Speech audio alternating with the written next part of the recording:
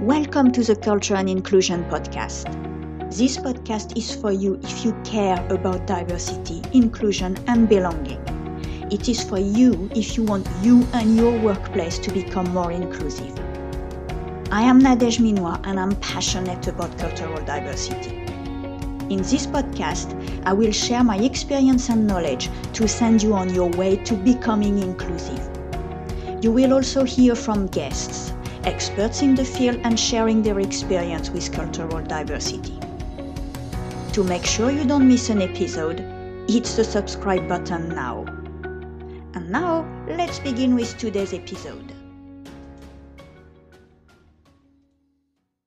Welcome to this new episode of the Culture and Inclusion Podcast.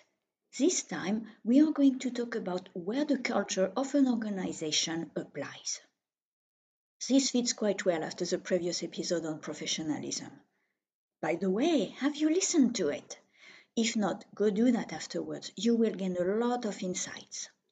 So, it fits with professionalism in that your culture, as where you express your professionalism, is wide-ranging.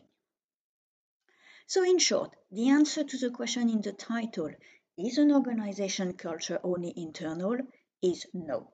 An organization's culture is not just internal. Isn't it about us, you will say?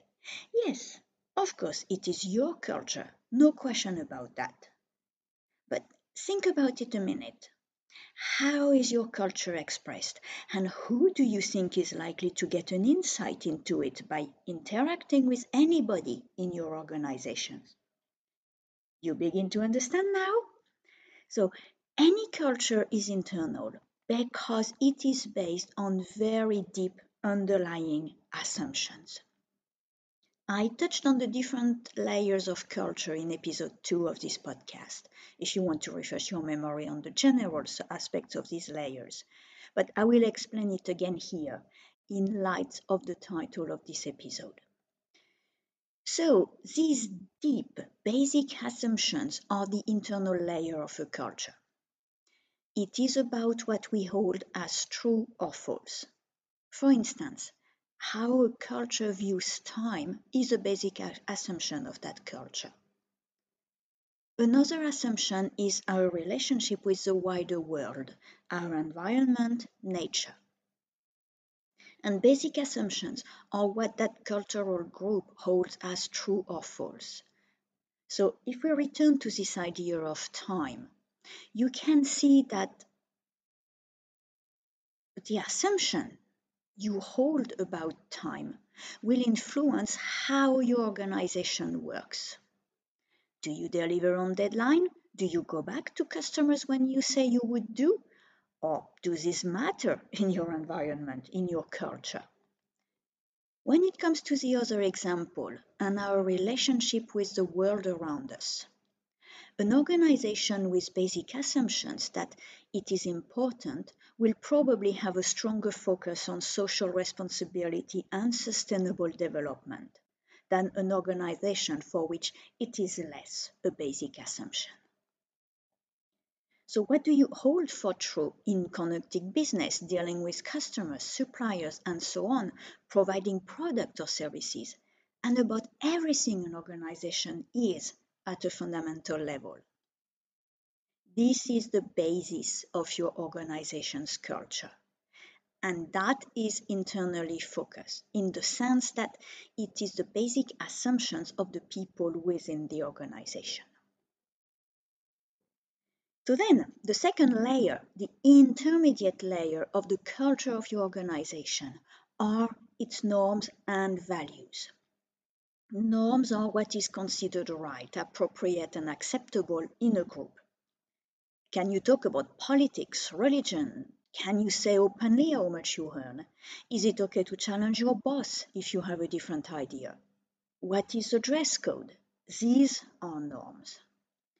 Values, on the other side, are the ideals shared by the group.